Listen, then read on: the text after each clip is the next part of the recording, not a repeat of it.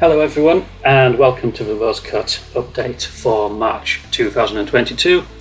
We're recording this on the 17th of March, which is notable because the Federal Reserve raised interest rates for the first time last night.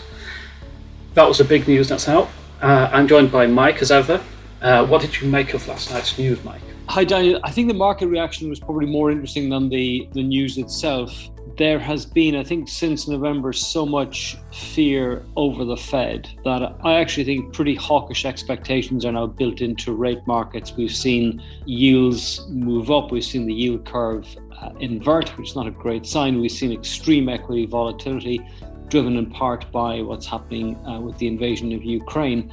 But I think quite hawkish, or from a market point of view, bearish expectations are now built in.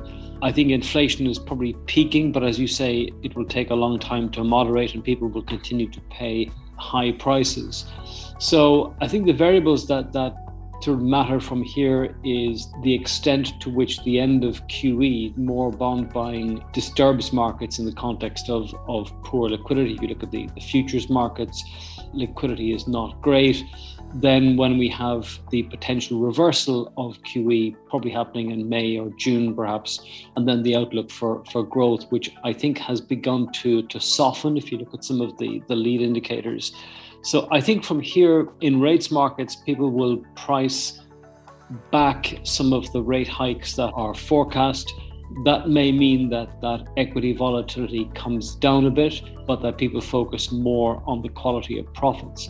We've had a really good rally in the last couple of days in select indices in the European markets, notably bamboozling rally in some of the Chinese stocks, given the government's decision to effectively declare it's underwriting the market, and also in the headline American markets.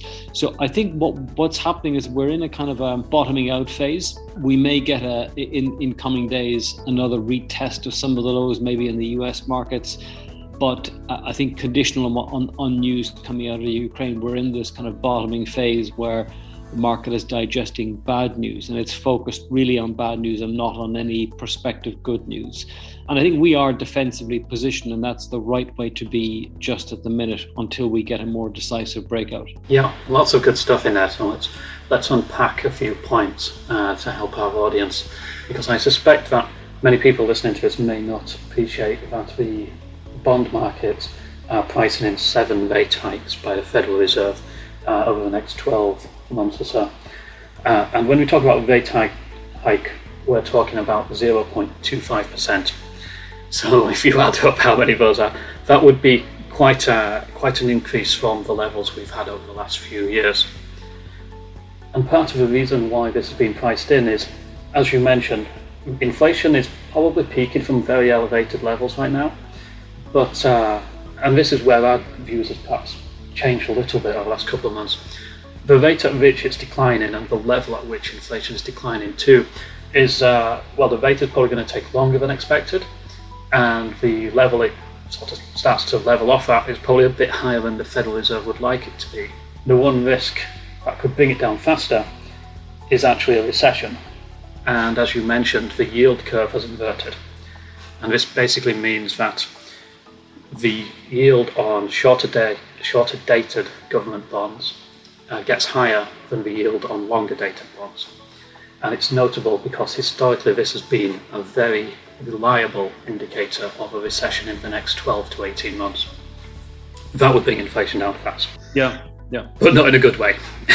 No, it's not the best way to fight inflation by sort of cratering the economy. And it is a worry I think we have to bear in mind, and that's why we're defensively positioned, is that, whenever you've had a really dramatic spike in the price of oil, which we've had when the yield curve has inverted, so when effectively the yield curve is telling you that growth in the future will be lower than it is now, you've had a recession.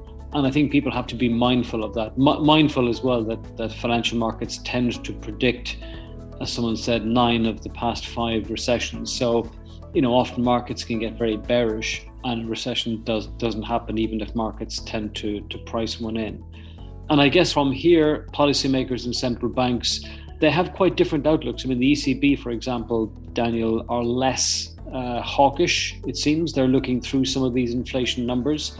and the Fed may be a bit more hawkish, because I think inflation is a bigger political issue in the US, right? Yes, I mean, people forget the midterms are coming up in November, and it's not looking good for the Democrats at present.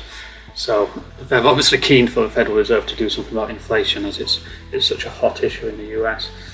In terms of our positioning, it's still defensive, and it's worth just touching upon some of the factors that could cause us to reassess this. And it could be a resolution to what's going on in the Ukraine. We could see a relief right from that. It could be that governments do a bit more fiscal stimulus as a slowdown starts to materialise, and it becomes clear that the central banks are likely to reduce interest rates, given everything we've just said. So that could help. Otherwise, though, the long-term trends that we've spoken about before, with the commodity markets suffering from 10 years of underinvestment, they are still in the backdrop, and that's really what's driving a lot of the long-term views that we have. And it's why we're talking about relief rallies rather than another 10 years of equity markets just going up in a straight line. Does that make sense, do you think, Mike? Has that explained it? Yeah, I mean, the market is behaving in a very, very different way in the last couple of months than it did in the last 2 years. And the last 2 years was this kind of almost relentless grind higher. I think last year in 2021, we saw the largest number of all-time new highs. It was maybe 70 days when the market hit a new high. And that produced its own sense of euphoria. This year, the trend in general seems to be down. The certain indices like the Nasdaq have gone into bear market territory, i.e. being down 20%. And typically in these bear markets, you get these astonishing vertical rallies that are hard to predict. When they happen, they tend to be explosive, and they tend to be driven by things like short covering. We've seen a great example of that in the Chinese tech stocks, rallying by, Alibaba, for example, $300 billion stock rallying by something like 34-35% overnight, which is just astonishing and out of all keeping with what fundamentals are saying. I think our bias at the moment is that markets are in a flat to downward trend until we have resolution on inflation and Ukraine.